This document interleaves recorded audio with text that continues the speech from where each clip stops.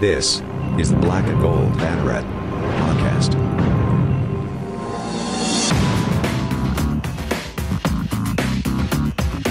Now, here are your hosts, Jeff Sharon, Eric Lopez, and Brian Murphy.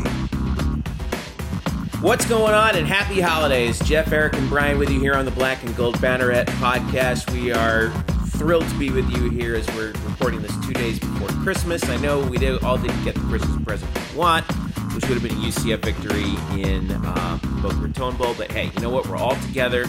We're family. We're going to get through it. We're all going to collectively not overreact to a bowl game, right?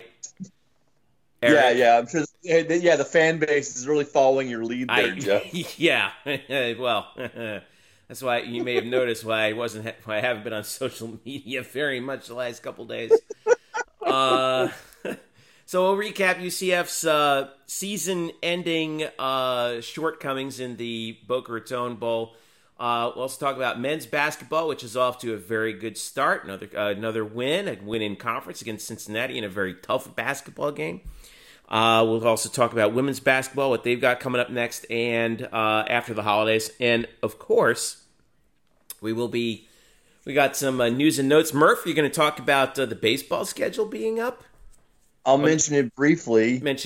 Well, I should correct myself. It's not that the baseball schedule is up. It's that the baseball schedule format is up. We don't know who's playing when. So let's not get everybody too excited. And some news out of Idaho about Boise State and the American. A little bit of some flirting going on. I don't know. I'm trying to keep it PG rated here, but a little wink, wink, nudge, nudge. So we'll talk about that. Let's talk about the bowl game though. So, Eric, you and Drew already went deep on this on Night Shift, but just to recap for those of you who have been, who have not had internet access for the past couple days, good for you. 49-23 was the score. BYU with the victory over UCF. The Knights finished 6-4 on the season. It's the first loss by more than one score for a Josh Heupel coached UCF team. He had never lost a game by more than one score until Tuesday night against BYU. The Cougars jumped out 21-0 and did not look back in the first. They scored 2 touchdowns in the first 3 minutes and 50 seconds. Zach Wilson was as advertised. Just an unbelievable game by him. 26-34, 425, 3 touchdowns. Dylan Gabriel on the other side, probably his worst performance as a UCF Knight, which in all, all in all actually wasn't too bad, although he was below 50% in completion percentage. 21-45, 217, 2 touchdowns, no picks. Greg McCrae was the leading rusher with 77 yards and a touchdown. Otis Anderson had 73.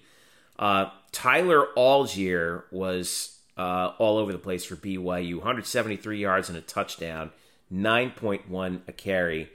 And when we look at the team stats, this is really where BYU just they had an answer for everything. 655 yards of total offense for BYU. 9.0 yards per play. They actually ran 15 fewer plays than UCF. The UCF had 411 yards on 88 plays for just 4.7 yards per play in this game. So, Murph, well, you were there. It was ugly right from the get-go, unfortunately. And I credit to BYU. They came out ready to play, and they put us down early, and then they kept their foot on our throat. And even though it looked like there was a glimmer of hope, Jalen Robinson had that touchdown pass that would have cut the lead in half, it looked like, but he dropped it. But my thought was even if he had caught that one, this was BYU's night, wasn't it? Absolutely. Even if UCF's offense was running at a decent clip with some sort of efficiency, there was too many losses on defense for them to have any chance against this BYU offense. Yeah. It really was the game. By the way, interesting symmetry here. So you said Dylan was 21 of 45, right? Right. Worst completion percentage for a UCF quarterback since Dylan Gabriel went 8 for 20 against FAU. That's right. His first start in the same stadium. Mm-hmm. Let's not go back there anymore. Let's just call it now. I'm all for it. I'm all for it. I will say it's actually a really nice stadium from the overhead view. It's beautiful, actually, because you get to look out toward the sunset. It's really nice. Yeah, it's beautiful. Anyway, no, and then let's not go back. And the game is awful. Yeah, I mean, we talked about it. We talked about it ad nauseum yet last night on the night shift. Like, defense was shorthanded, got picked apart by a first-round quarterback. I've seen a mock draft today on Pro Football Focus that had Zach Wilson going second overall. Wow! Really? Yes, that was today on Pro Football Focus. They had Zach Wilson going second. Holy smokes! In front of Justin Fields. Well, he owes us some money then. Oh, listen. Oh, he's going to make so much money off that game. Like I said it. I think I mentioned it on Night Shift. That game is going to be playing over and over and over again, leading up to the NFL draft. You know that's the game they're going to use for Zach Wilson. Get used to seeing that highlight package with Todd McShay or Mel Kiper talking over it, huh? Yeah. Like we said last night, you're going to see was the one touchdown pass. I think it might have been to Pau, the one late in the second half, which was 35 yards out down the right side, and it was just a magnet. The ball was just flung on a rope and right into the receiver's hands with Zamari Maxwell right there in coverage, but there's nothing you can do to defend the perfect throw. Yeah. And that was like, I said last night, like, Zach Wilson, like, yes, he was great. Also, he had like guys running. He had a bunch of free runners all over the place. Like Isaac Rex was like basically uncovered for most of the day, and he just found him. Like it wasn't that hard. Like it wasn't like he proved to me how great he was because he was throwing in tight windows or scrambling for his life and throwing across his body. Like no, he had all day to set up. He was on platform the entire night. He had 5 seconds every play to find a man who was usually wide open by 5 yards. Mm-hmm. And then he made a couple really nice, sharp, tight throws. But the rest of it was just picking apart a lost defense. Eric, you like me watched on television. This is one of those things where it's just you had a bunch of guys who were out there on defense who were not used to being in that position. Obviously, Richie Grant didn't play. Robinson didn't play. God bless him. I'm sure these secondary guys are going to be talented players, but like it was Highway 88 for them against one of the best quarterbacks in the country. Yeah, I mean, they were shorthanded. I think everything Murph said is legit. Not an excuse, but it is a reason. But then again, that's why I said, why play the bowl game? Why did you accept the bowl? You knew what you were getting yourself into in that regard. Now, maybe you thought you would have a couple extra players that ended up not playing that surprised people. But I just, look, it's a bad ending. It was a lousy game. Pro Football Focus, by the way, for whatever it's worth, rated this performance by the defense worse than the South Florida game, which I didn't think was possible. I didn't even think that was possible. That needs to be graded on a curve. Graded on a curve. Well, I don't know. I mean, they were I don't know. I didn't think that was possible. But nonetheless, look, everything that could go wrong went wrong in that game. It's an ugly ending. And what's unfortunate about this, while we use common sense, and I've said this, and this is why what I don't like about bowl games is we make this a bigger deal than it is. Because now the ship is sinking on the program and everything is this and next year is kind of in the wasteland when the social media reaction so far has been it's over, right, which is preposterous. Said, and I agree with Murph. I don't believe a bowl game either way carries over to the next year. If that was the case, UCF would have never lost again after the Fiesta Bowl win or the Peach Bowl win, or vice versa. That UCF would have never won a game after they got blown out by Arkansas State, which you and I were at. And that was the last time UCF, by the way, lost by more than one score. Yeah. So anybody remember that? Huh? that was pretty bad too. Remember like 2 years ago when like Texas was back? They won, was it the Sugar Bowl? Oh, that's still Georgia. no. They beat Notre Dame in a double overtime game in Austin. Yeah, that happened. That was the testator call. But Murph's referring to the Texas win over Georgia. But look, I mean, that's just is what it is. BYU is superior. There are some questions for this team, the program moving forward, but that doesn't mean it can't get fixed or what the issues are. But look, it's ugly, and that's the unfortunate thing is. It leaves you with a really ugly, bad taste in your mouth for a while because it was I think people understand why the defense struggled against BYU. I think the surprising thing is how the offense looked so bad. And I think that's the disappointing thing. I think this was a game that was hyped as a top 5 bowl game matchup. That, hey, this should be an exciting game. And it was anything but. Yeah, I mean, that was the bummer about it.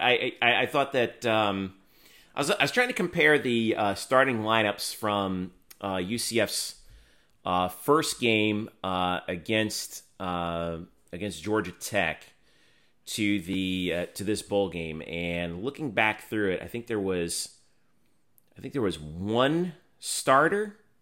That was the same. 2 starters. Excuse me. UCF had 2 starters on defense from the opener. That was the same at the bowl game.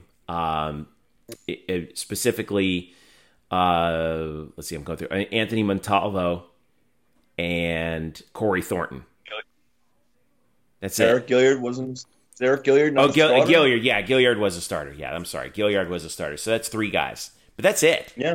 So I mean, eight guys in the same season. All right. That are new. They were down to their 3rd string nickel and their 3rd string safety. Right. I don't know because Wilson got kicked out on the targeting play. They were starting John Powell at safety, and they actually came out officially. They came out with a 3-3, but with Morris Brash, Jean Baptiste, and Gilliard. But I mean, it was just a bad situation, and man. Zach Wilson was just licking his chops all night at that, and give him credit. Give BYU credit. So now the question now becomes: let's assume for the moment that we're right, that this is all a total overreaction. All right, so it was just one of those nights. It was a bad night. We knew this. This was going to come sooner or later at some point. I feel like you're just going to have one of those days. So what are the big questions as we look forward to the offseason? What are the big questions that have to get answered that you feel like, okay, this is now a question now based on this game or the season in general? And Murph, I'll start with you. Well, I think everyone's wondering about Randy Shannon.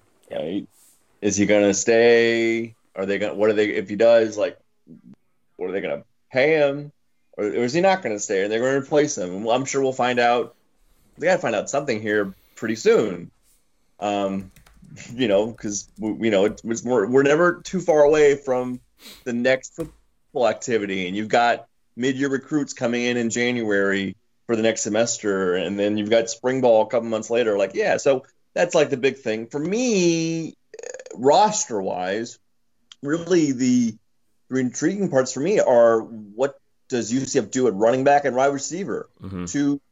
Two places where they've been loaded with talent for years since Scott Frost was here. And now you are going to lose a lot of just legacy guys there. Obviously Marlon's gone and Greg McCrae is moving on. Otis Anderson's moving on. We're not, 100% sure about Jacob Harris and Trey Nixon because they haven't said so, but I mean, they're both seniors and they've been in college for a long time. Do they want to come back or not? If they don't, then your wide receiving core is, Jalen Robinson, great. Ryan O'Keefe, sure. Deontay Marks from Florida, is he going to play more? Or Amari Johnson or Kavon Ahmad, Jakias Credle?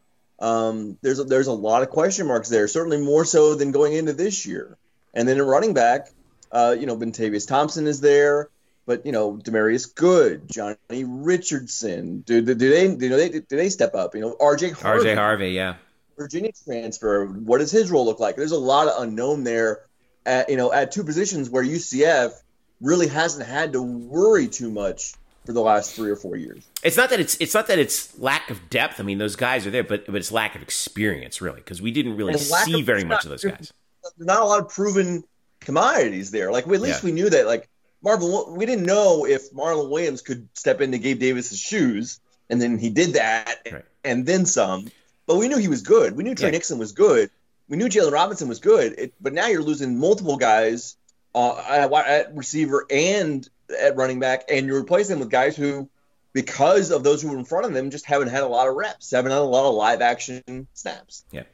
By the way, regarding Randy Shannon's contract that you mentioned, this is from Ryan Bass reported this on Knights 247, but or at least hinted at it. But it was Steve Berkowitz from USA Today who actually had it in a tweet. Randy Shannon signed a 3-year deal with UCF.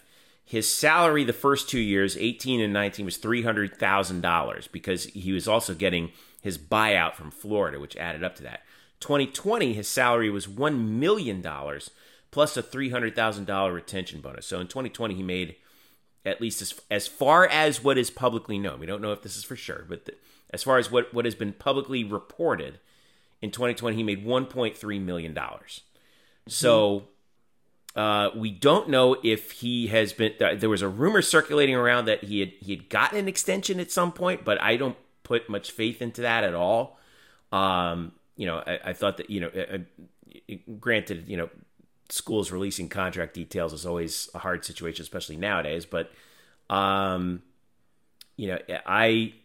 far as we know, his contract is up. But obviously, as soon as we find some details, we'll get it to you. But we don't know. It's odd that the school wouldn't put out some sort of disclaimer or release saying, "Hey, we've extended our defensive coordinator." Right. Usually, you would make a little something about that, or at least it would.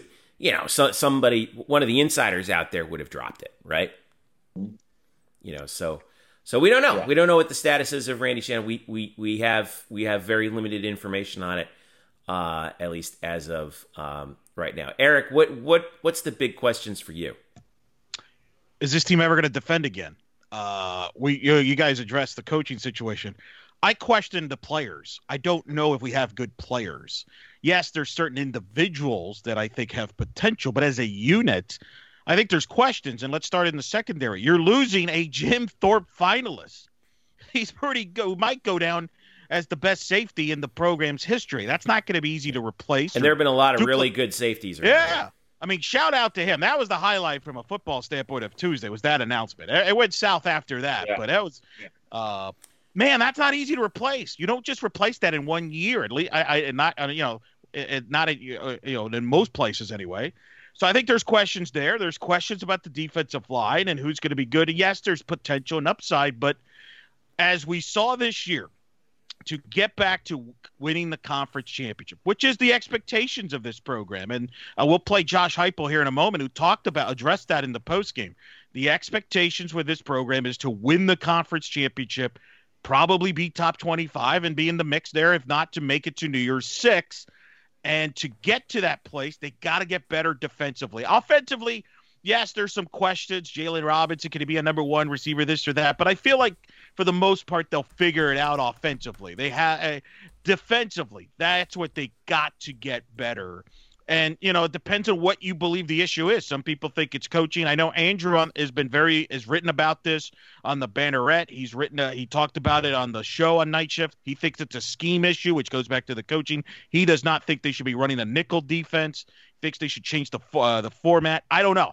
I'm not, I don't know about all that. But do we have enough players and playmakers on the defensive side? Because if you can run all the schemes you want, if you don't have the players, it doesn't matter. And I think that's the biggest question I have for the offseason is how do you get better defensively? Because Tulsa and Cincinnati showed it's not an accident. Those were the top 2 teams in the league in the standings, and they played defense. And that was the difference. And they got to get back to that to some extent. I'm not saying they're going to be a top 25 defense, but they can be a lot better. And I think if they can, then they'll be fine. They will be in the mix. If not, then there's going to be some questions. And certainly, look, the expectations are going to still be high in this program. And Josh Heupel knows that as he addressed that in the postgame, talking about the expectations and what they need to do to get better. Yeah, I mean, the expectations for us are to win every time we go out on the football field. That's the belief inside of our program. And,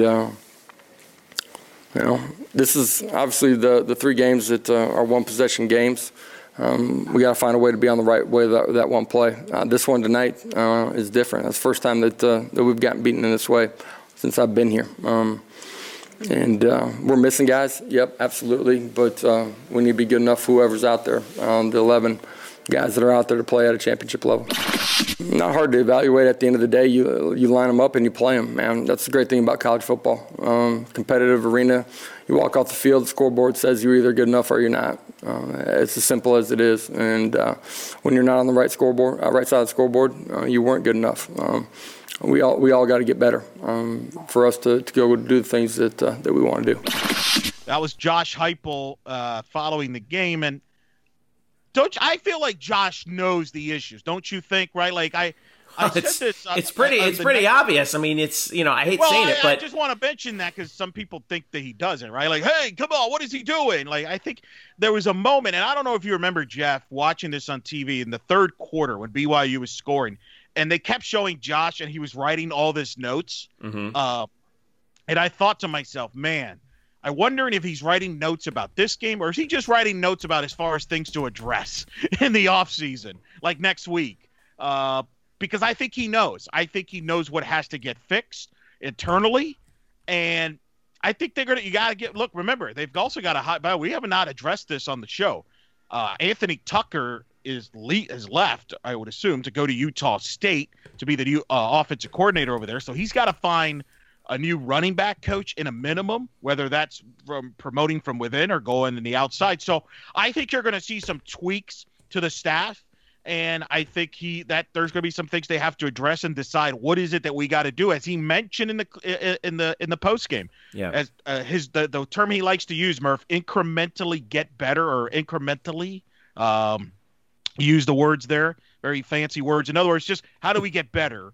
And that's what they have to address the offseason. Let me throw some. You know me, I'm a stat geek. So let me throw some stats at you guys. Okay, in 2018, Josh Heupel and Randy Shannon's first year. All right, UCF was 95th in total defense, 433 yards a game. In 2019. UCF was 32nd in total defense, 346 a game. This year, total defense, 123rd, 491 a game. Woo. So they went from not very good to pretty good to really not very good. Rushing defense, which I think is when you mentioned what Tulsa and Cincinnati did. That was how they attacked UCF, was running the ball and controlling the line of scrimmage. 117th in 18, 53rd in 19, and 94th this year. Passing yards allowed. 50th in 18. Where is it? 26th in 19. 121st this year. Well, they went from Tay Gowan and Neville Clark to 2 true freshman corners. Yeah. Now, let's also bear in mind this team is built to cause turnovers, right? They were tied for 3rd in turnover margin in 2018. They were tied for 27th in turnover margin in 19, and this year they were 7th in the country in turnover margin. That's what they do, right? That's your bend but don't break philosophy. Is you're going to give up yards, you're going to give up points, but cause some turnovers. BYU did not turn the ball over in the game, so when that doesn't happen, things go south. But you see, Randy Shannon's defense is also based on pressure and TFLs. Yeah, and there weren't any of those either. Yeah, that didn't happen. Credit to BYU's offensive line, because I think there were 2 guys that were out for them too. They were out, right? One of them was an All-American, I think, right?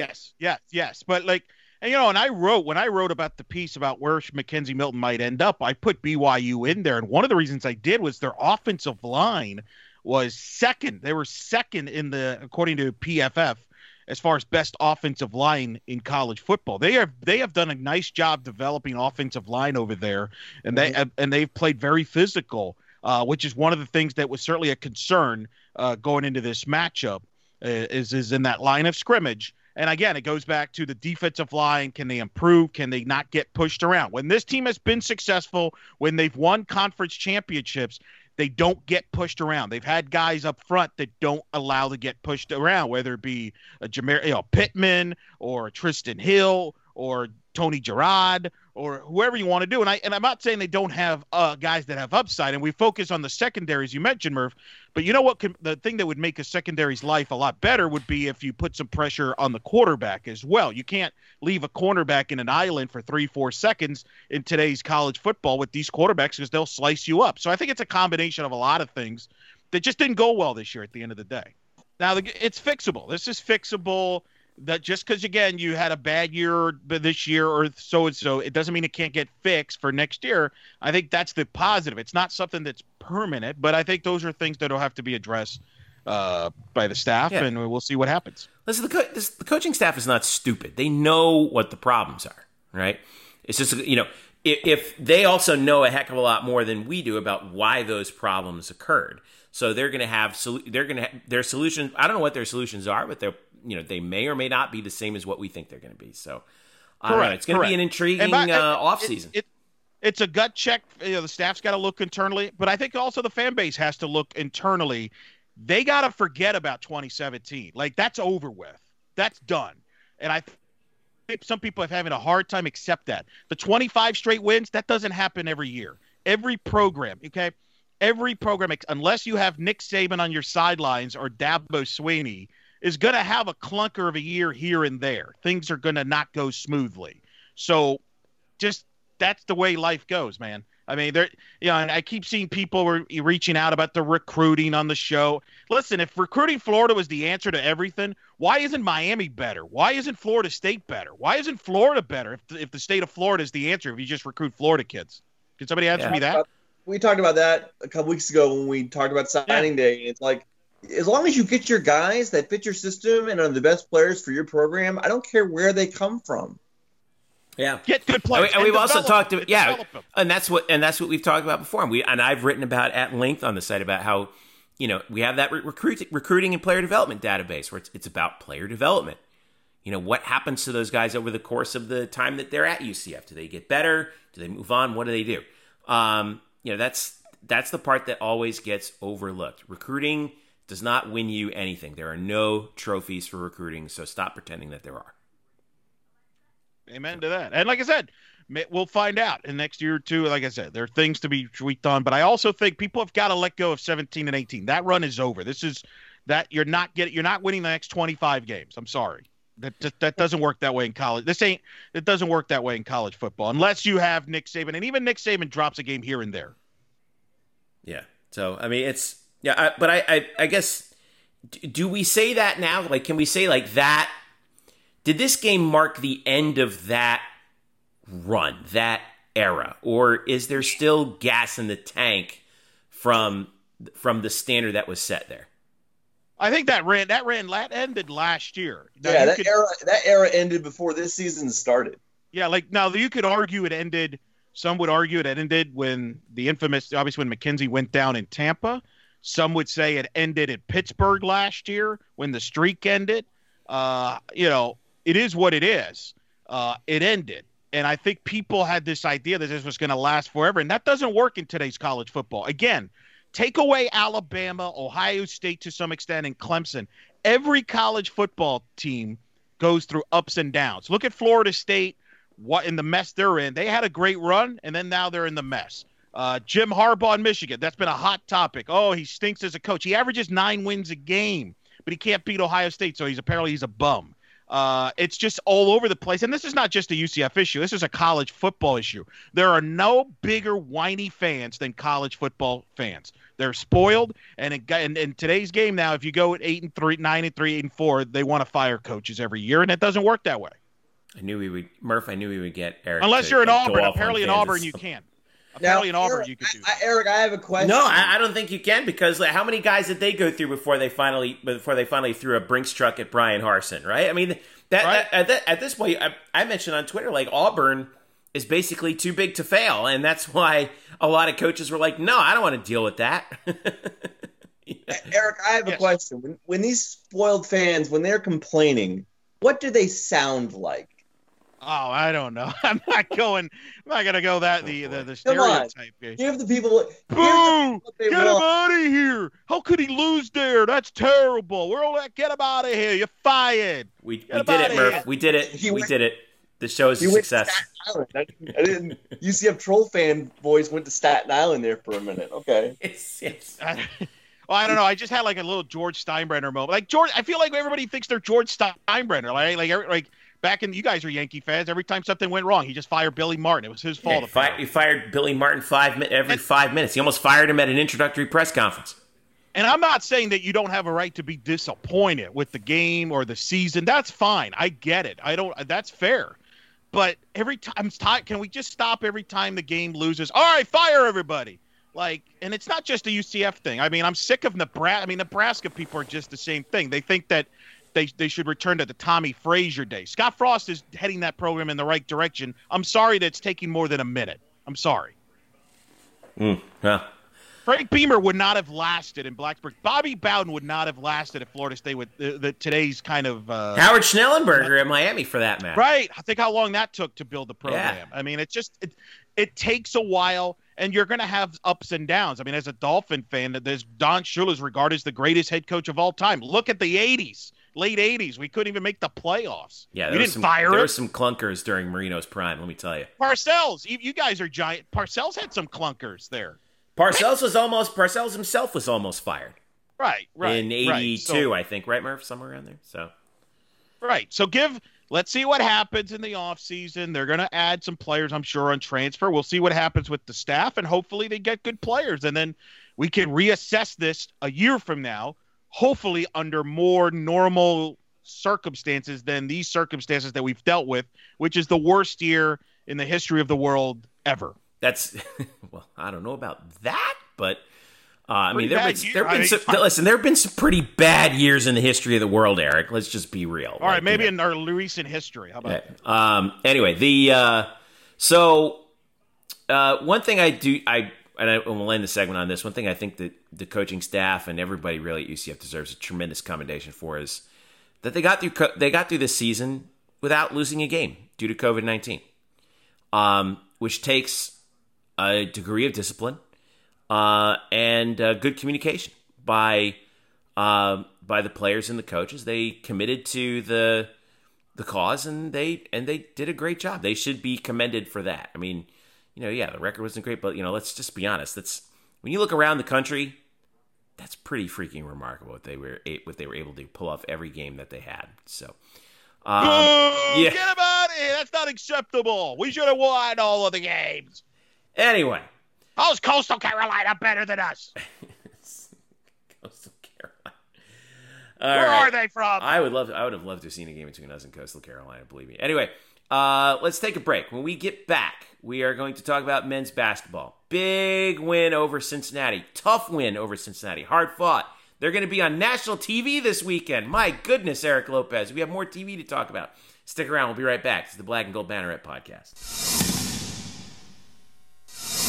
Welcome back to the Black and Gold Banneret Podcast. Jeff, Eric, and Brian with you here 2 days before Christmas. We're recording this on Wednesday, December 23rd. In the wake of UCF men's basketball getting off to a 3-1 start, and after the upset victory against Florida State. By the way, great game. Actually, let's talk about that first, because we haven't really gotten into that too much because it happened on Saturday. But they go into Tallahassee and they beat Florida State 86-74. Old news now, I get it, but I just wanted to pay some tribute to this, because what a game for Brandon Mahan. 10 of 13. Eric, you guys talked about this you had the night shift that happened right after that. 10 of 10 at the line, 32 points. 22 points for Isaiah Adams, 20 points for Darren Green, including 6 threes. And they just played defense down the stretch on Florida State and took care of business in this game.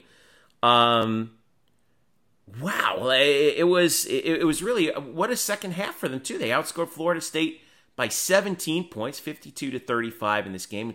And even though they had the 2 weeks off after the Michigan game, to go up to that place and beat that team and hold their NBA prospect, right?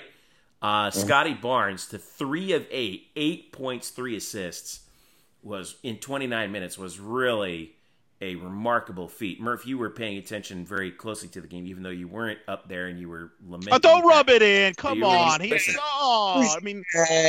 Wow. You know, hey, listen, you know, no, I'm complimenting you because you made a responsible decision and you had to put priorities over priority. Hey, I totally get it. Doesn't mean he feels good about it. He threw his hat on the. I don't think he should feel bad about it at all. I don't think he should feel bad about it. I feel awful. I'm filled with major FOMO. You should not. In hindsight, it was brutal. You should not. I'm picking you back up off the mat. But that was a performance, wasn't it? It was great. It was very unexpected and fantastic, and it was really good to see that sort of carry over. It wasn't as flashy offensively against Cincinnati, which we kind of expected it not to be because these Cincinnati games are always sort of a mud fight. But it was good to see Brandon Mahan stay hot. CJ Walker continued to play really good defense. This team overall played really good defense. Continued to, even though they got out-rebounded pretty badly against Cincinnati this last game, they really didn't allow any second chance points, which they didn't allow at Florida State either. A lot of things that drove this team to victory at Florida State continued happening in Cincinnati. So it's the consistency you like from this team now, that they don't get too high and they don't start, believing their own press clippings, as it were, after one huge win. They kept it rolling. Well, that takes us to that game. 75-70 was the win over Cincinnati on Tuesday prior to the bowl game. And I was there for PA. You guys were also keeping track of it. It was chippy in the first few minutes. I'll say it was. You had we had like 6 technicals. There were 5 technical fouls called on the game, 2 double technicals, and then 1 on the Cincinnati coach. But what I thought was happening. Okay, so this was Cincinnati's MO, right? They get in your face, they give you a little extra shove, they throw their elbows around, and they try and get you to react, right? That's what they do. They've been doing that since Bob Huggins. And their coach whines on every call. And, well, whatever. But what I thought was really interesting about this, and I heard a couple fans kind of get upset when it was happening, was the officiating crew, I thought, did a very nice job of this game because right when things started getting chippy, they were like, wham, double technicals. And then something else happened down. That was the first one was between was Williams and CJ Walker. Got teed up real quick. Walker, I think, got teed up. He had like just come into the game when it happened. And then with 5 minutes to go, by the way, 8 minutes, their coach gets a tech. And then with 5 minutes to go in the first half, Tari Eason for Cincinnati and Brandon Mahan get whacked for double T's. And I thought that was the officials saying, listen, knock it off, both of you. We're not going to have this tonight. And believe it or not, when that happens, that puts Cincinnati off their game because they like to live on that very physical edge.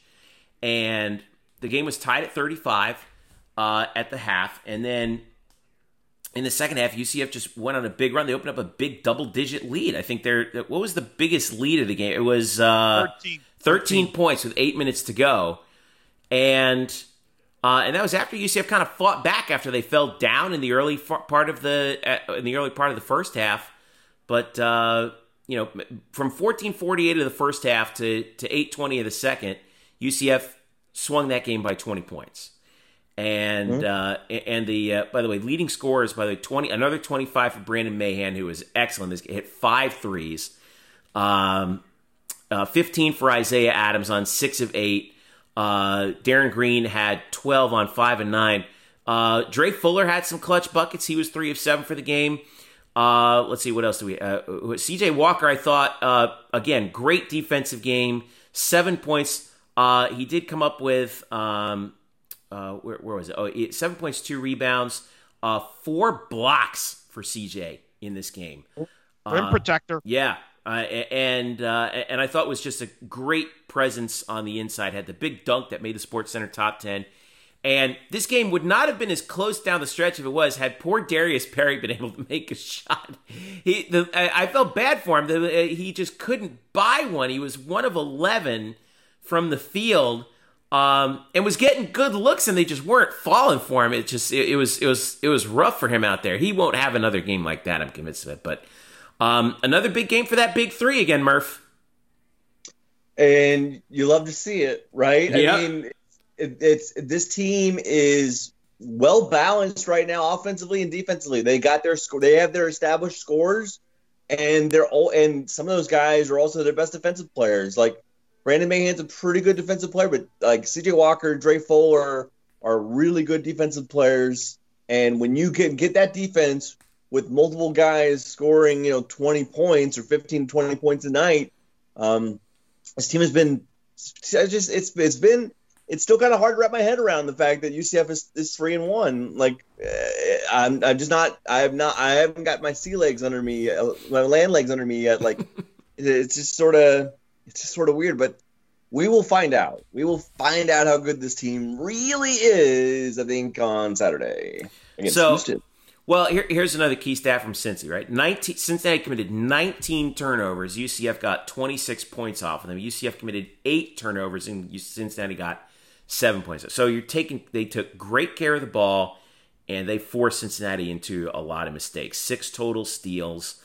And I think Cincinnati had like 14 more rebounds, but UCF had more second chance points despite that. 41-27. UCF actually got out-rebounded in this game and got clocked on the offensive boards too, 11-6.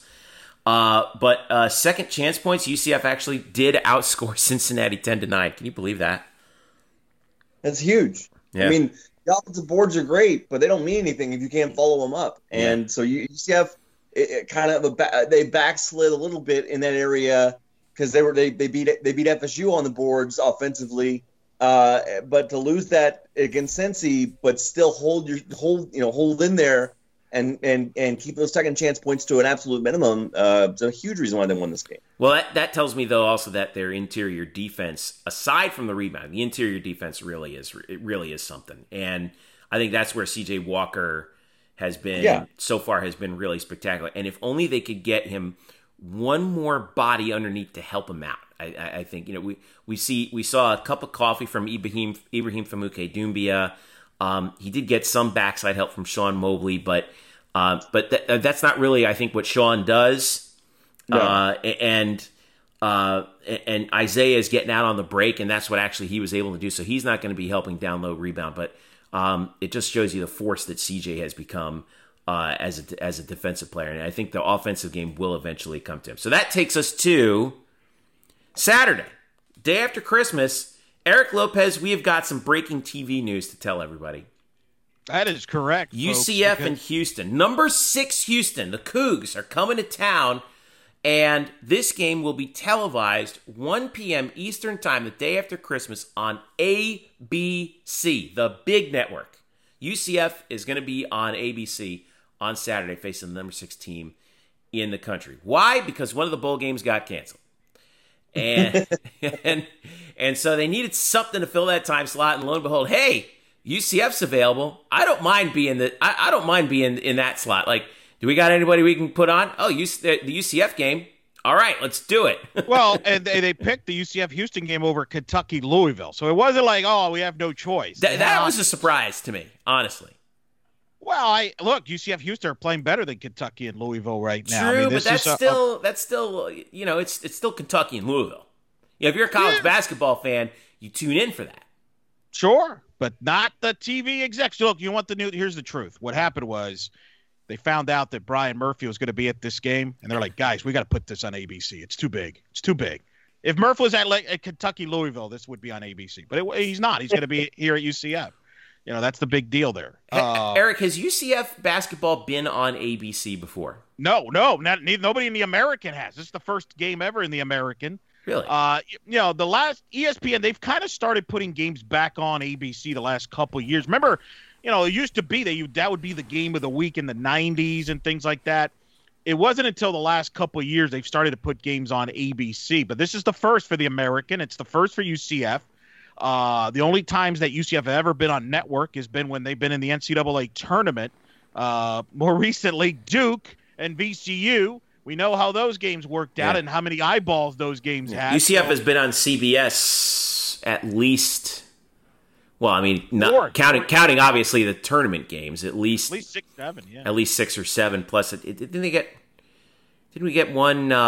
Didn't they have a game on at the American Conference Championship that was on CBS too? No, we didn't make it there, unfortunately. Murph and I was there. Had they gotten to the semifinals, they would have, but we lost to Houston in the quarterfinals. And so it's always Houston and UCF in the mix for television time, folks. And remember, 2 years ago, and Murph was there as well in Houston. College Game Day was in Houston for the UCF Houston game. That was the marquee game. Jay Billis did the game with Reese Davis. This Saturday, it's going to be Rich Hollenberg that'll be calling the game, who is the host of the Tampa Bay Rays, the American League champion Tampa Bay Rays host, alongside John Crispin for the ball game. But this is big. This is a big game. Houston comes in ranked 6th. They just blew out Temple after being off for a couple weeks due to COVID issues. But Johnny Dawkins said, you know what? We know who Houston are. They've done some good things. I don't need to watch tape. I know what they do. Well, Kelvin Sampson's done an amazing job with his group. I mean, what he's done at Houston, he's transformed them to back in the days where they were one of the best programs in the nation. He's done that, every year since I've been in the league. I've watched them compete at that level. So he's turned it into a national program. And as players, I love the way they play. I know they're hungry. They can compete every possession. They're going to fight you for everything you get. And that says a lot about a coach, because that's a lot of good teaching. So, no, they're going to be a really good basketball team. I've yet to see them play this year, but I already know how they're going to play because I hadn't seen them change, and I wouldn't either if I had the success he's had. That was Johnny Dawkins talking about Houston. And I'm sure he's watching a little bit of tape. I think he's watched it since the postgame. I have a feeling. Look, I think rebounding is going to be a big factor in this game. Murph, you know this very well. Anybody who's watched Houston, Kelvin Sampson, in fact, I watched Kelvin Sampson's presser after the Temple game. Rebounding, they take a lot of pride in rebounding. UCF's got to rebound better in this game than they did against Cincinnati. You're not going to get away with the way they rebounded. And Johnny knows that. He's talked about the rebounding issues. They had the issues against Michigan. They can't afford to get beat up and rebounding like they did against Cincinnati, because Houston, unlike Cincinnati, will finish those plays off. Absolutely. And Houston, again, never a tall team, never has been a tall team in this stretch of success, but really tenacious, extremely fierce underneath the basket. You've got guys like Quentin Grimes, who's been their star, but he's also averaging, along with 20 points per game, he's averaging 7.7 rebounds per game. And he and Dejan Giroux, I think Giroux's like 6'5", and Grimes is 6'3", and they're among the leading rebounders for this team, because that's why this team plays. This team is really hard to keep out of the paint, even though they're not 7-footers. They are just tenacious. Houston's obviously played fantastic basketball. You saw them beat Texas Tech earlier this year. Quentin Grimes has been a total stud for this team. And, guys, just in time for the UCF game, Caleb Mills is back, the preseason conference player of the year, who's missed most of the season due to multiple ankle injuries, one on each ankle. He could have played against Temple on Tuesday night, Houston's last game. Houston won by about 20, I believe, over Temple. 26. Yeah. But they decided to rest him, and Kelvin Sampson said, well, he could have played, but we decided to sit him out, just so he's ready, full go against UCF on Saturday. Central Florida's got a good team. Central Florida won at Florida State. That's great for our league. Tulsa won at Memphis. SMU won at Dayton.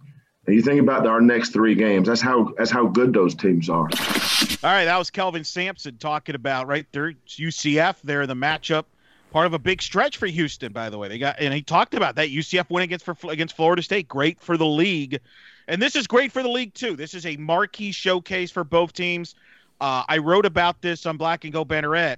This is the highest-ranked team that will play at that building against UCF ever. The previous highest-ranked team to play in that building was 7th by Cincinnati and Louisville in 2014. So this is a big deal. I think they're legit. Murph, I know you believe Houston's the best team that UCF will play on the schedule, even better than Florida State. You're not alone in that. There are a lot of people that agree with you on that. Some people think this could be an Elite Eight type of, maybe even a threat for the Final Four type team with Houston. I mean, Calvin has done a tremendous job. They've got a lot of depth. Sampson, obviously, they've had issues with COVID. Everybody on the team has had COVID, so they haven't practiced as much together. And I think actually Calvin's a little worried about that. So in a bizarre way, you're probably catching Houston at the right time because they're not at full, in sync, at least if you believe what Calvin says. Now, coaches sometimes, if it was up to them, they would have 100 practices. But look, man, it's a big game. It's a big game. Now, I do have some other news that might be a little concerning, Jeff and Murph, because will be there. Calvin Sampson, as we know, one of the great things about seeing Houston is this suit and tie game, right? Like, when does he take off his jacket? When does he take off the tie? It's become a big thing. Joseph Duarte of the Chronicle covers that. Yeah. Well, on Tuesday, Calvin Sampson did not wear a suit. He wore a polo, a Nike Houston polo. You know what? I was just gonna say, like, this is the perfect year for Calvin Sampson because he doesn't have a suit that he wants to get himself out of. You don't have to wear a suit. So, because you can't just throw your jacket and ties around anymore with the protocols, there's some speculation that Calvin might just go with a polo. We will find out, Murph. You're going to have to let us know. Does he wear a suit or does he go polo on Saturday? This could be an end of an era here. Johnny went polo and slacks on that was some sweet-looking polos, by the way. If anybody wants to hook us up with those polos, feel free. Go ahead, Murphy. I'm sorry. That's Calvin Sampson whipping off his polo shirt. Let's just keep that. He did throw a water cup, apparently. Joseph Duarte did report that during the temp. Did he throw it or did he kick it? Did he throw it? Did he release it in the direction of someone? I didn't watch that particular moment. Only Joseph Duarte. Apparently, he's on top of this stuff. So I don't know, man. I'm worried, Murph, because I enjoy when is Calvin Sampson going to take off the tie and jacket over-unders?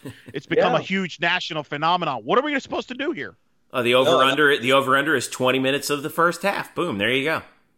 Man, that's cheap. There was a game, was it in the tournament maybe? Or maybe the conference tournament where the jacket and tie were off before the first media timeout. Yes, we were right there, Nick. God. By the way, just a couple of numbers to keep in mind as we go about this game on Saturday. We talked about Houston's rebounding, but I just want to put some numbers to it. They are they're a top 10 rebounding team, I get it. But as far as the numbers, they out-rebound their opponents by 13 a game. They grab almost 16 offensive rebounds per game as well. Their scoring defense is averaging about 55 points allowed per game. They only allow a 23% from the three-point line as far as defense. Oof. So UCF shooting will be challenged. UCF rebounding will be challenged. And with Grimes, Giroux, and Caleb Mills back, there's plenty of offense here where you get this balance, the kind of balance you've seen from UCF. But this is like a souped up version of what UCF does defensively and offensively. They're going to be good, man. They're going to be good. My hope is that ABC. The reason why ABC took this game is not because they think it's going to be a showcase for Houston for March, but that this will be an actual game. Right, that's at least my hope. Because you could get UCF has got a lot of pub off of that win against Florida State. National writers started tweeting about it, taking note about it. Everyone knew how good Florida State was coming in, and I think that really did surprise everybody how well UCF played Florida State. They're going to need another very similar game. In fact, I would argue an even better game.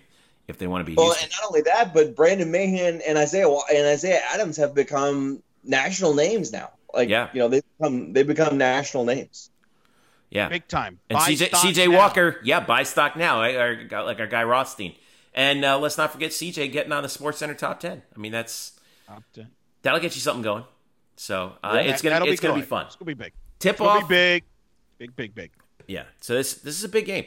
Tip off at 1 p.m. ABC.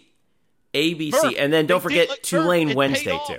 Murph, I'm telling you, they've heard you on the show complain about tip times. Last week we trashed the 9 o'clock tip. I think they made it up to you here with moving this game up to 1 o'clock.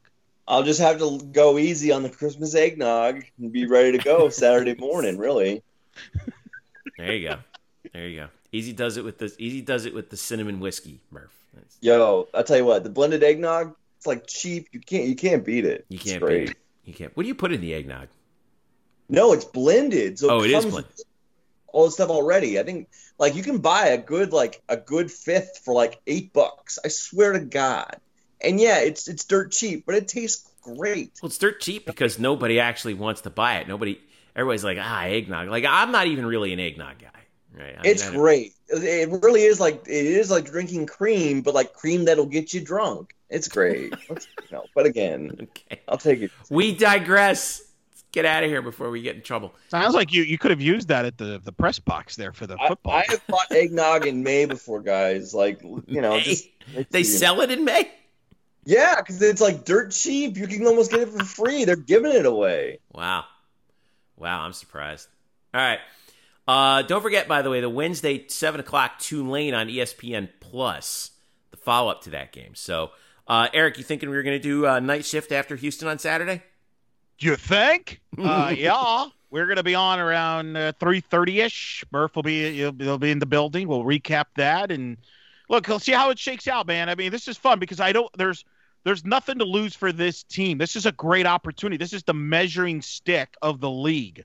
So I think it's a great experience to them for learning, and we'll see how they match up. If they can somehow win this game, think about this. If they win this game, they would have wins against Florida State, Auburn, and Houston. Yeah, because people have asked this on the night shift show. Yes, this would be a top 25 ranked team on Monday if they were to win on Saturday, which would be super exciting. And honestly, if they beat Houston on Saturday, we may have to start thinking about travel arrangements for Murph to Indianapolis for the NCAA tournament. That's how big that would be. Don't jinx it. See, this stuff scares me, right? We are bootlicking this team right now after 4 games. We've got to stop. We are asking for this thing to come crashing back to earth at this point. And it's really frightening. But if they lose things the game, are going it's okay. good. If they lose, it's okay. It's my point. It's not the end of the world. It's not all the game. It's a great – I mean, there's excitement here, especially as the advocate for Mr. UCF basketball, Isaiah Adams, who people are excited about, who scored 13 of his 15. All right, you didn't even mention him, Jeffrey. 13 of his 15 in the second half in the Cincinnati game. The kid's got a low post game. He's got it all. And I asked him about it after the game. How do you have all this repertoire, buddy?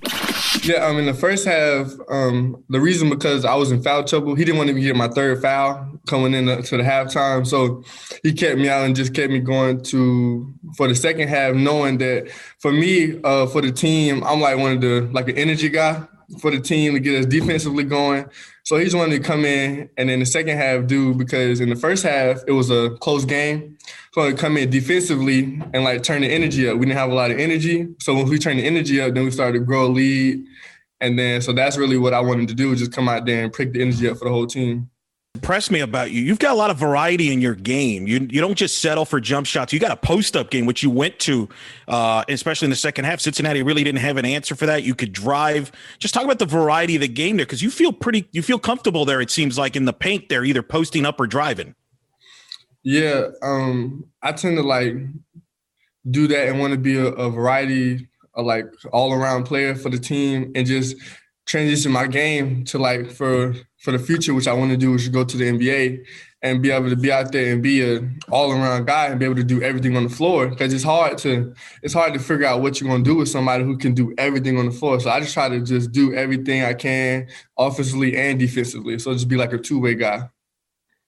You got a taste of conference play for the first time, especially a UCF Cincinnati game, being physical there, a lot of talking, a lot of emotion, if you will. What was it like for you being a part of it for the first time? And did you have to adjust to it a little bit as you mentioned you got the quick fouls early. Did you have to kind of adjust to how the game was going? I did have to adjust how the game was going as far as the refs and the fouls. That part I did have to adjust to, but the talking and the aggression of the game, that part it just comes natural. I'm gonna come out and I'm gonna compete every time I'm on the floor. So that part was just a little natural, but just knowing when to go and when not to with fouls and stuff, and they're calling it a little bit more. So that was what I had to adjust to. The thing is about him that's hilarious is late in the game when it's going, I've never seen a player smile so much in college. He's having a blast out there, but that must also annoy the living tar out of his opponents. He's a competitor. He is a competitor. And Dawkins loves that about him. He said that in the postgame that, look, he's going to make a mistake as a freshman because he's too aggressive. That's okay. He likes that about him. And I think that's why you saw him go to him late in the game, go into post-up mode. And he loves the challenge. He loves competition. This kid's bright. And it's exciting to see him on the court. And that's what's, it's going to be fun. You're going to get a lot of great talent on both sides in this game on Saturday. Hopefully we get a good game out of it. And he does, the thing that I really love about him, boy, he runs the floor so well. Yep. He really runs the floor well, and he gets back on defense, too. I think that's the thing. He has this sort of, kind of like a great freshman. He has sort of that infinite energy. Man, I just hope he can keep up with it. Because conference season, the conference play, we're going to get a hefty dose of it on Saturday. And that's going to be a very good preview for what we're going to see down the road in January, February, and hopefully March the rest of the way, too. So, all right. ABC, 1 p.m. Murph will be there. Eric, you'll be watching. I will be there. I'll be doing PA for the game, so that's going to be fun. You notice Murphy keeps mentioning that? He's all these games there. You notice he keeps throwing that in there. He mentioned that earlier about Cincinnati. Listen, I tell all my family about every game. I tell my family. I don't tell anybody else, but I tell my family I'm there for every game where they can watch it so that they can listen for me in the background. My sisters love it, and they're like, "Oh my God, we hear you." So I'm like, "This is great." Oh my God, ABC. Yeah, your voice is going to be on ABC in the background. Oh my God! What a huge moment for UCF. Boy, if they can pull this off, it would be something. Oh my God! Yeah, you thought I know. I gotta stop. We have really set ourselves up for massive disappointment. We really are. God, I hope they're not. I hope the players aren't listening. Please, guys, don't listen to us. Just play the game. Play hard. All right, that's all we ask. All right, ABC 1 p.m. on Saturday. UCF against number 6 Houston. Followed on Wednesday, 7 p.m. on ESPN Plus, UCF against Tulane on the home floor, and we'll talk about that, and then probably record our next podcast right after that game, and then UCF's next game after that will be at South Florida on January 2nd. That's Saturday, and that's a pretty good Bulls team this year that we're going to have to deal with. So lots to preview for that game. So all right, don't go away. We'll be right back. We got some more to talk about. Murph, we got baseball to talk about. That and more when we return. This is the Black and Gold Banneret Podcast.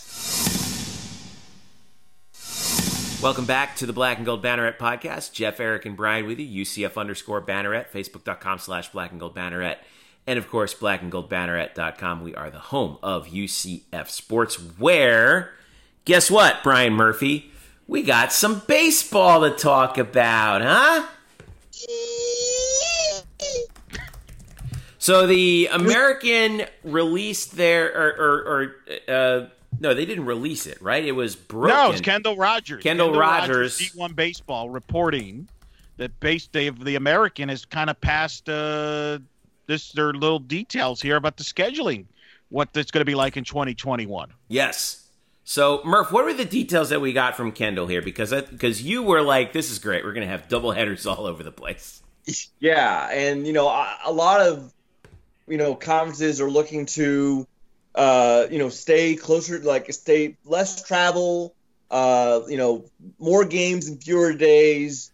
And that's what the American is trying to do here. They've bumped up the number of conference games from 24 to 32. You can still have your non-conference midweek games, but they all have to take place before conference season begins. When does that begin? We don't know yet. But the season can start on February 19th, and you can, and then you can have some midweek games. But the real nugget here is that you're going to have fewer midweek games and more weekend games. You will have 4-game series on weekends with a Saturday doubleheader making up as the second and third games of that series. So Friday, 2 games Saturday, and a game on Sunday, 4-game series on the weekends. And look, first, if you follow UCF baseball for the last couple of years, you've gotten a taste of this. UCF had a doubleheader against CSUN, Cal State Northridge last year on Saturday. It was just scheduled like that. I enjoy this because I enjoy baseball and I enjoy being in a ballpark for as long as possible. So it's gonna be good. And I think they're doing it right as far as trying to cram more games into a shorter amount of time, cut down on some travel. Also, a couple other things on the tidbit. It says that the AAC will try to utilize MLB extra inning rule. So do or do not, American. There is no try. Just do it. Yeah, so it's kind of nebulous there as to whether this is going to happen or not. But sounds like there's a chance we could see the base runner on second to start an extra inning. Yes, the international tiebreaker. I love it. So hey, Thank I mean, God. Look, if that keeps us from going like 15 innings against Ball State on a frigid night in late February, I'm for that. They kind of have to do that, I would think. I think the reason it's worded that way is, my guess is there's probably some split differences of opinion within the coaching front as far as that's concerned, probably. But you would think if you're going to but if you're going to play a 4-game series in 3 days, including a doubleheader on Saturday, you kind of have to do that. You kind of have to play. You got to get those games over with, because you only have so many arms you can use in college. That's so. I would think it would make sense. The other thing I wish they would do in college baseball, I think Jeff is definitely for this, and Murph, I know you hate this. Run roll. Like, who wants to stick around in the 8th inning on a 15-2 game? Like, what are we doing? Like, just I'm fine with that too. I am fascinated to see just how this changes how coaches handle pitching staffs and handle their bullpen usage. Obviously, once conference begins, you cannot have any midweek games, so that gives you a lot of time between Sunday and Friday to get guys days off. You're no longer burning guys on Tuesdays or Wednesdays anymore. But once you get into a series, how do you go about using a guy on a Friday game? And then is he available for the first game on Saturday, second game on Saturday? Then if you use him in one of those games, how much is he available for Sunday? We know Greg Lovelady loves to use his bullpen. He's going to lean on it a lot. He always has. So this is going to really, I think, affect, especially Coach Lovelady's handling of his staff. And I really am interested to see how he goes about it. Now, one of the other things I think is one of the people who reacted to Kendall's story said UCF midweeks with other Florida schools are now gone.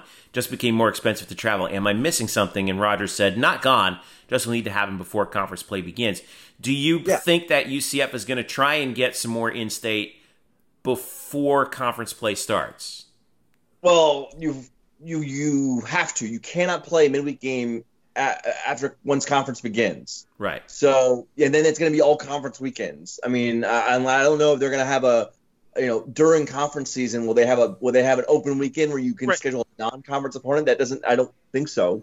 Well, I mean, it would be just as easy for them to be for Lovelady to be like, I'm just going to play weekends anyway because the game is going to be, because this is going to be just a wild, time in conference season. Let's just get used to that schedule. No, what were you going to say, Eric? I'm sorry. Well, I feel like, and I could be wrong, Murph, I feel like Greg would prefer it this way. I don't think he minds playing.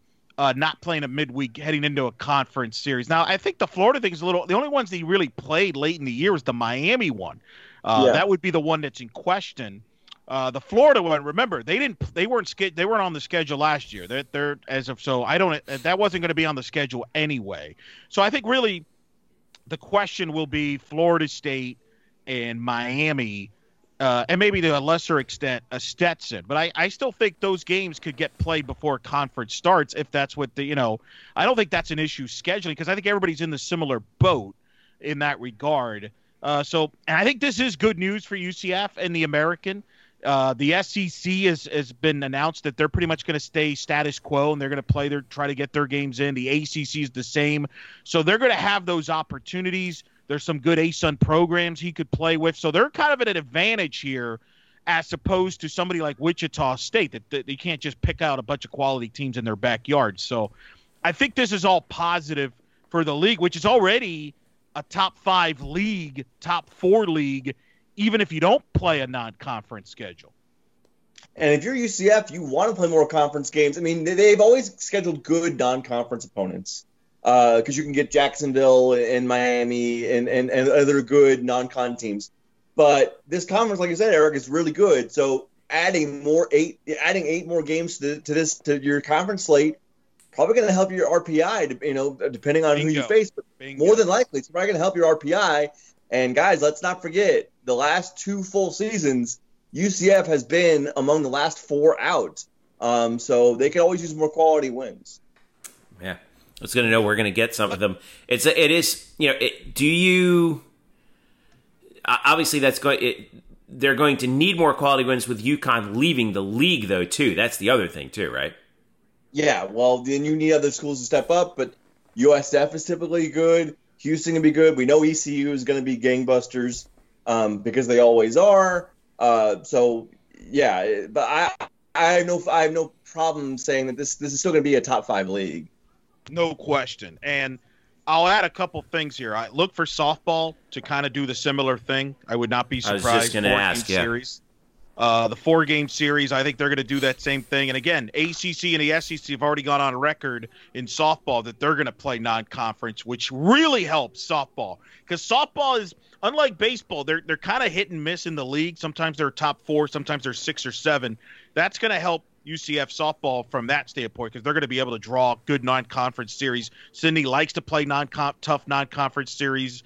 That will continue even in a limited schedule format like this is. But so I think this is a plus for both sports. My question to you, though, Murph, I feel like this would have benefited the 2020 UCF baseball team a lot because they were kind of built for this. They had depth starting and bullpen, where there's some questions about that for the 21 edition, right? That's my only concern is, does this really is this the wrong year in a way? Like, you kind of wish this would have been the 2020 deal instead of 2021, or is it too early to tell? Well, yeah, I guess it is too early to tell because I think I think the thing is, obviously there's plenty of roles to be ironed out. But obviously the big one for the pitching staff as far as depth is, well, you lost your closer, Jeffrey Higginson. Obviously, they have options, Jackson Clare and others. So we'll see what happens there. I will say this. Hopefully the Gringos Locos next to the arena is open on Saturdays. I'm going to be hitting that place up every Saturday between those doubleheader games to get myself a burrito before the game 2 starts. That's going to happen every weekend. Wow. That is wild there. Yeah, well, how many hours? I mean, you're talking. You wanted baseball back. You wanted baseball. You're going to get a lot of baseball here. You're talking. I mean, yo. And then Eric, we looked this up. You looked this up before the show, right? There is going to be a conflict with senior day at basketball. Likely, yes. Maybe. Yeah, maybe. Yeah, it's that weekend of February. Assuming if UCF baseball is at home, likely there will be a conflict there with the last home. It depends on when this conference starts. Do they play that weekend? Are they home or away? But yeah, there could be, Murph. You could be doing a triple header for all we know on February 27th. I will be there for sports. Well, I know that'll be fun. We'll be doing some night shifts from the ballpark. Murph, where are you? Oh, you're at the Gringos right there. How's the food there? Excellent. I'll become the norm of Gringos Locos. Well, if you're gonna afternoon, everybody. Can you just negotiate that for a night shift show then? Get a sponsor? Yeah, and I just sort of model, like I sort of model a different burrito on every show. Listen, absolutely. Listen, I got to send that one up the chain, guys. Let's not get ahead of ourselves here. All right. There was so again, credit to Kendall Rogers for getting that scoop out there. It should be a pretty cool season. Hoping everything gets off. We got it, by the way. I got to think from the American standpoint, we should start hearing about the schedules for all the sports in the spring here in the next couple of weeks, right? After the New Year, especially. We should start hearing about right after the holiday, I'm thinking, because they're going to have to start pulling the trigger on this stuff real quick because, some of these seasons are going to be much different, and they're going to want to get the championships in, and to what extent do they want to stack the championships in the spring? I don't know. So, they're going to have to start pulling that together real quick. Speaking of pulling some things together, by the way, little interesting news note that I sent that around a little earlier this week on from Boise, Idaho. There were reports, thanks to the Idaho Press, that the Boise State University Broncos have been flirting with the American Athletic Conference in the fall of earlier this fall about the possibility of the Broncos joining the American for football only. There was a little bit of a FOIA document dump here that that includes some emails between their football chief of staff, who was Brad Laurando. He's also a senior associate AD, and their then athletic director, Kurt Apsey. This was back in August and September. That showed that they were having some discussions with the American Athletic Conference. One of the quotes there was, this is from Laurando to Apsey. Kurt, quote, I spent a little bit more time on Friday and over the weekend doing some additional research and calculating relating to the AAC, Laurando wrote. I know the option of football and men's basketball, women's basketball only is not going to probably work, and the Big West is not an option either at this time. So we're down to an all-sports move or not moving. Apsey responded the next afternoon saying, Brad, at this point, the AAC has told Dr. Marlene Trump, she's the president of Boise State, they are only interested in football. I would think that mindset would change if there were other schools in the West up for consideration, which I think will eventually happen. Still talking to the president, the AAC, and the Big West. Conversations are ongoing. So we have some actual documentation from an actual athletic director that the American is fielding offers for a 12th team here. BoiseDev.com also had some more emails that they pulled together. On August 28th, same guy, Laurando, emailed Apsey a document entitled Athletics 2020 and Beyond. It was a 4-page memo outlining, kind of like what athletic departments do, goals for the future, some challenge, kind of like, what do they call that report? Like a SWOT analysis kind of thing, where we should focus our efforts to advance. And according to BlueTurfSports.com, this was at the top of the list was leaving the Mountain West. Quote, Laurando's memo said, evaluate best conference placement for football program under current FBS football model with a move to the American Athletic Conference being the top priority. End quote. Now, Brian Harsin, we know, has just left Boise State was the head coach at Boise. He just left for Auburn. So Boise is looking for a new head coach now. They have had some issues with with having to cut back on their budget. We saw some staff get furloughed over there. But boy, oh boy, we all the time, guys, we keep talking about like the smoking gun. Like, do we smell smoke? Well, there's a fire right over here in Boise. Oh yeah. So, let's take a look at this. How's this gonna play out, right? Eric, what do you think? I think Boise State's going to be joining the American Conference for the 2022 football season. This is a divorce soon, though.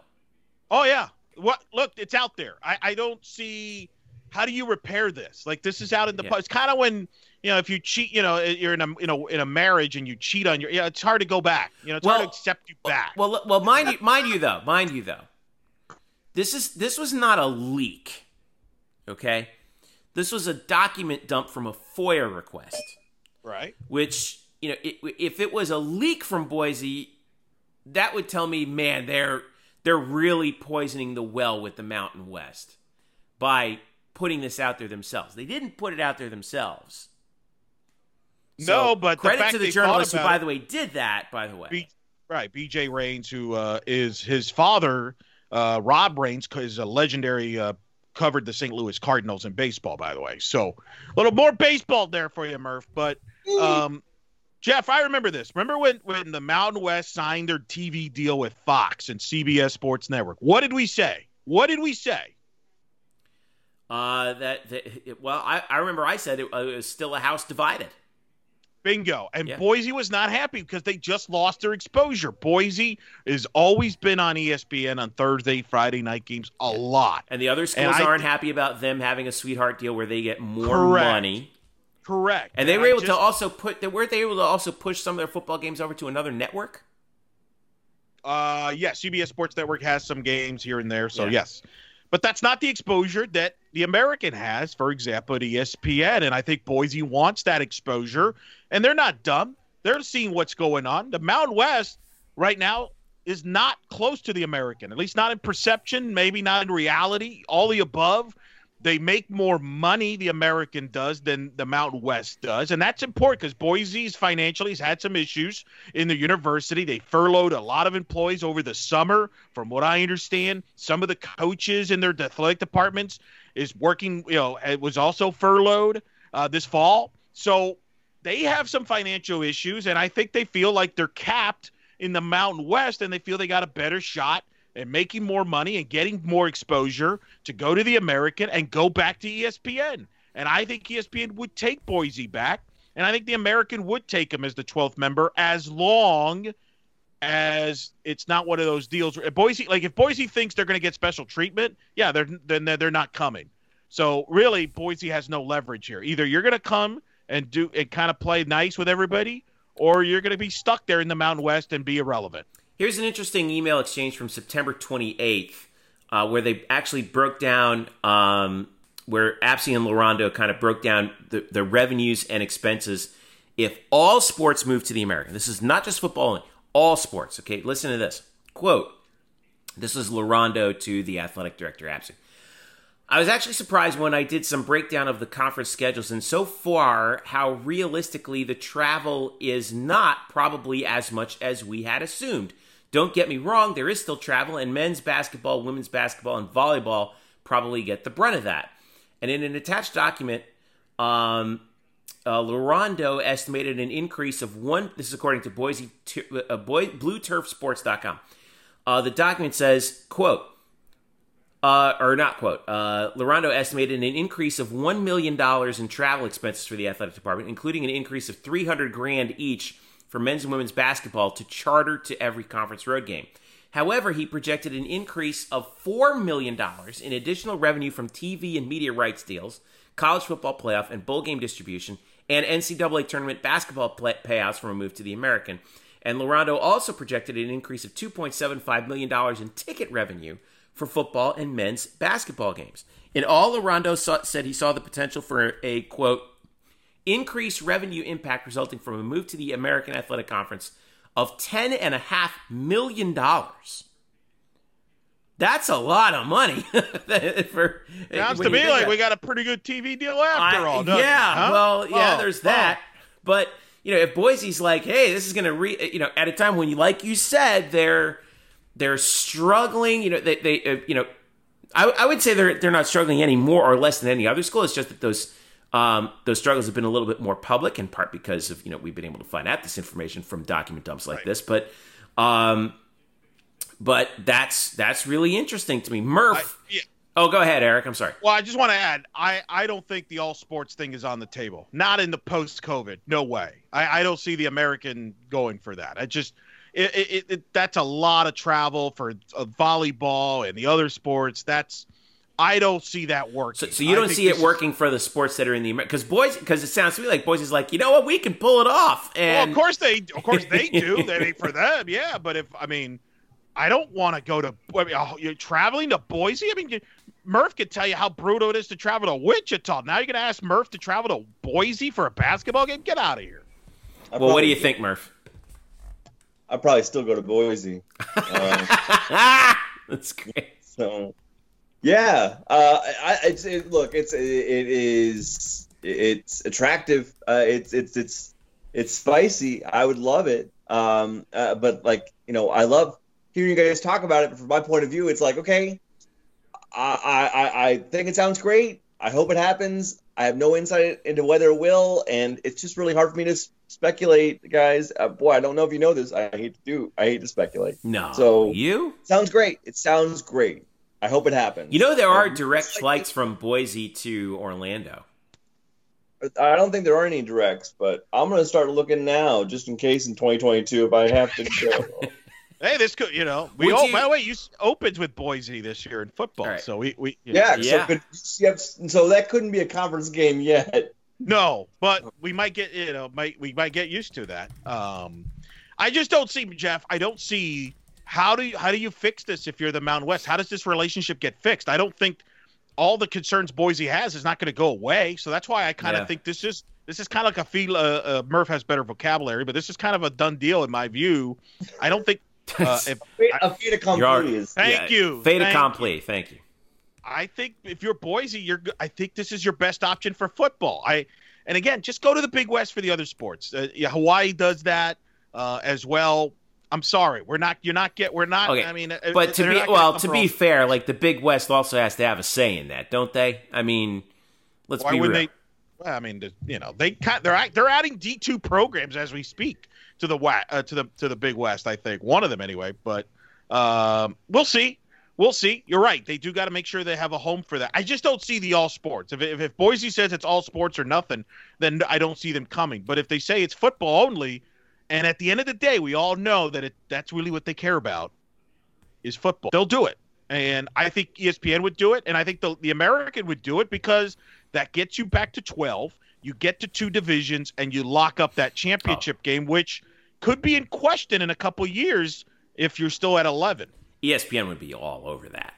And having Boise State playing against the best teams in the American, get them against Houston, against UCF, they would be that would make those Thursday and Friday night games look a lot more attractive. Not saying that they're not attractive now, but they would be even more attractive now.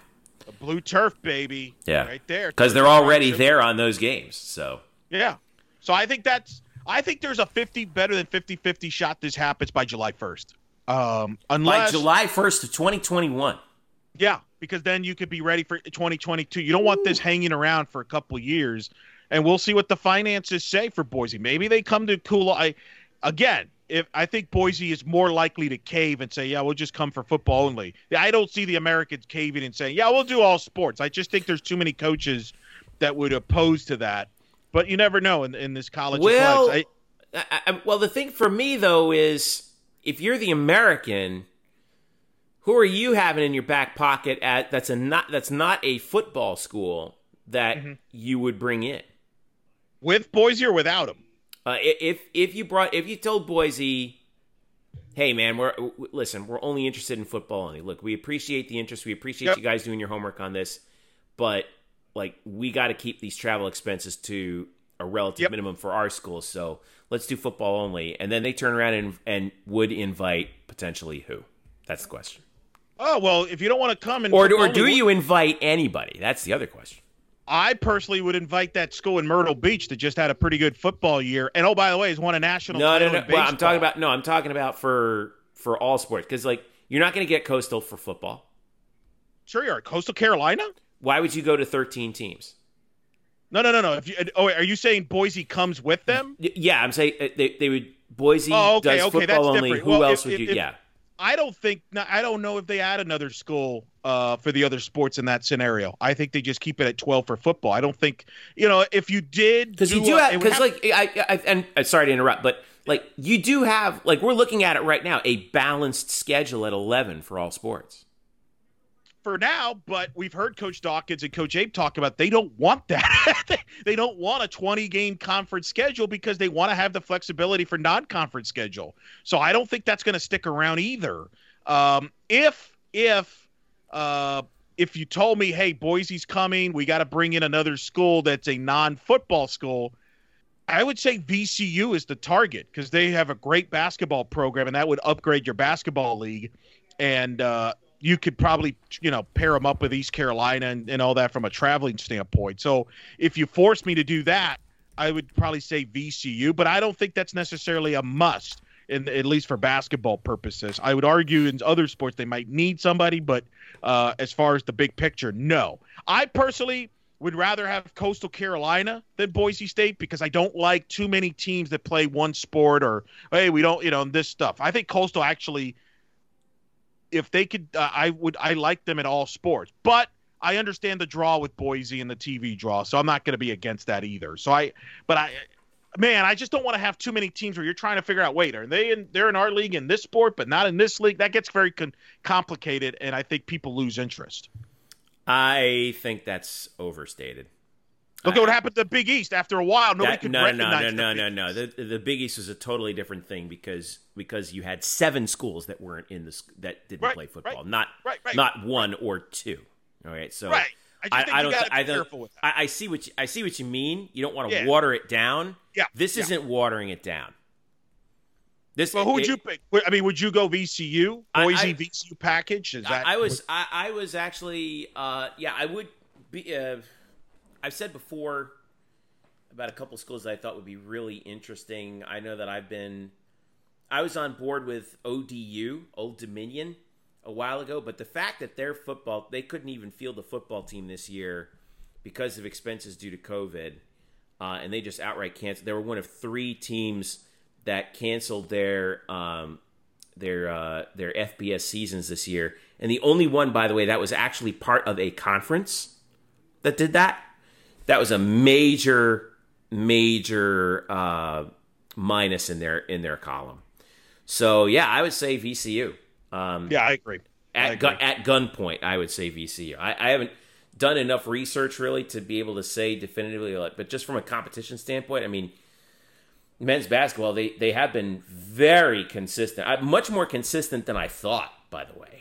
They've become almost a tournament perennial. Yeah. Even with Shaka Smart left, they've had Will Wade left. Even before Shaka got there, they were pretty consistent under Jeff Capel and Anthony Grant. So yeah, I think that's the best brand for basketball that you have that's out there that doesn't play football. I think if you did a Boise combo, I think it would be VCU. That's a good market, good passion. You take them away from the 8-10. DC there. The 8-10. Yep. That's not bad. It's not a bad trip, Murph, to go up there. Not a bad trip. Well, to tell you what I've been doing for the last 10 minutes, the furthest city to the east that goes nonstop to Boise is Atlanta.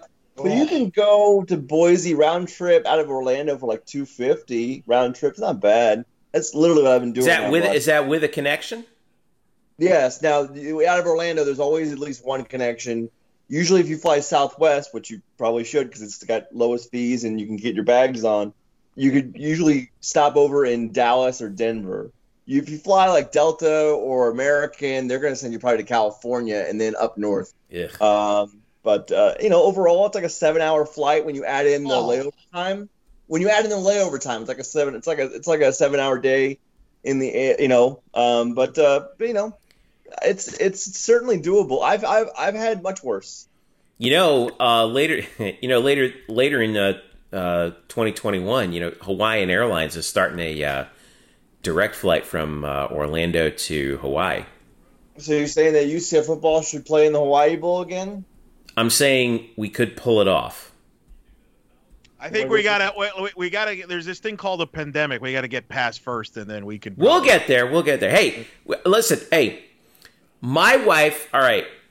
This is what we'll finish up on right here. So, by the way, I'll put the link to the Boise article in the show notes. But, so COVID vaccines are happening, people, and my wife, who is a nurse, she just got her first COVID vaccine earlier this week. I didn't, obviously, because I don't have the clearance, obviously, to do that. But our first responders, our medical personnel are starting to get it. It's coming around. I feel like for the first time we're seeing the beginning of the end. So, hey, fingers crossed, baby. Fingers crossed. Fingers crossed. That's right. So yeah. Here's hoping that things continue to go. And by the way, also here's hoping that you, our dear Night fan friends, have a wonderful holiday season. We are very thankful to you as always, and please enjoy your time with your friends and loved ones in as safe a manner as humanly possible, so that we can get to enjoying more UCF sports once the holiday comes to conclusion. Right at the day after Christmas, right? We got basketball against Houston. So yeah, it's going to be busy, guys. What are you going to be real quick before we go? What are you guys going to be working on once we get through the holiday and you start getting bored again? Wow. Wait, did you miss the segment where we talked about UCF basketball? Aside from that, it's kind of an important deal there. So I got more TV news. I got TV numbers for the Boca Bowl, TV numbers for Cincinnati football game, TV numbers for USF. That's going to be up on the site. And we're also working on, we got the second part of our Q&A with Tomahawk Nation, that Mackenzie Melton fella. What's he getting himself into? We'll find out right here. Did you see the Instagram photo of him wearing the Florida State hoodie? Yeah. Oh, that was hard to watch. It's so funny. I've heard talking to some people yesterday at the bowl game who mentioned that Instagram post and who all said, like, boy, that really hurt. That hurt more than anything else. We knew it was coming. I mean, it's like it's coming. It's coming, but it's still just, man.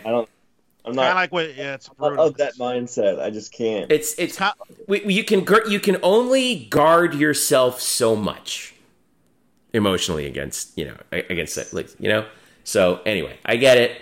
By the way, I got a piece that I'm going to be working on over the weekend that I'm really looking forward to. Eric, remember you told me about how looking at the defense the offense and defense by possession. Yeah. Well, I've actually been doing the research on that, and we're going to have that for early next week. That's what I'm thinking. So beautiful. Now that'll give us a clear picture for what we got to do in the off season. I like it. Well, I don't know if it'll be clear, but it'll help clarify some things at least. So it'll give us a Jackson Pollock-like conception. Yeah, it'll be there are shapes there, kind of like a Salvador Dali painting or something like that. Are you entering your Picassos? Are you entering your Baroque Picasso period? Yeah. A little bit of a Picasso there. You can sort of make out some things. Other things look like some squiggly lines, and you don't really know what's going on. But you're basically just describing my journalism career. I mean, really, just squiggly lines all over the place. Give me a break. All right, Brian and Eric, thank you guys again for a fantastic year. What a wild year it's been. I wish you guys both the happiest of holidays. Be safe to you and yours, all right? Well, this isn't even our last podcast. Yeah, I was going to say, we got one more show in us before the year is over. I know. But it's going to be right. It's going to be right before it. Like, what are we looking at? We're looking at the 30th, right? Wednesday the 30th. We record the next one. But hey, look, it's we have the conjunction of Jupiter and Saturn happening. Christmas is on Friday. I'm just putting it out there because it's like, hey, it's been, it's a time to reflect, and I wish you both a very happy holiday. I mean, actually, we might actually have to reschedule that podcast because there's a UCF basketball home game on the 30th. So double header. Tulane, yeah. Header. Dare we do a podcast on New Year's Eve? Because guys, let's remember we're not doing anything anyway. Speak for yourself. No, I'm just kidding. Let's bring in the new year only way we can by giving you more UCF babble. That's all you want. It's what you want. It really is what you want. And especially and by the way, to our entire staff here at Black and Gold Banneret, thank you once again. Happy holidays to you guys, and happy holidays also to all of our faithful listeners who've been through, who've been with us through this entire time, sending us your thoughts and your compliments, and also your hate mail and your hate mail. And but we thank you for it because you keep us on our toes. And don't forget, we're going to have night shift on Saturday after the Houston basketball game. Hopefully that will be a very fun one. We hope. We'll have to see. And then, of course, we have our previews heading up into that game as well. So we have a lot to talk about still.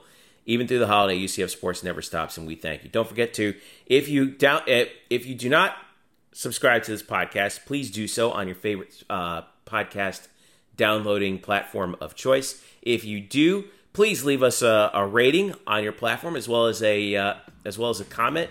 Let us know how we're doing, and don't forget to share the podcast as well. Make sure you tell a friend who likes UCF to give us a listen, because we really do appreciate it. We've seen things really grow a lot this year, so thanks once again to that. We owe it to you. So for Brian Murphy and Eric Lopez, I'm Jeff Sharon saying thank you so much for listening. This has been the Black and Gold Banneret Podcast. Happy holidays.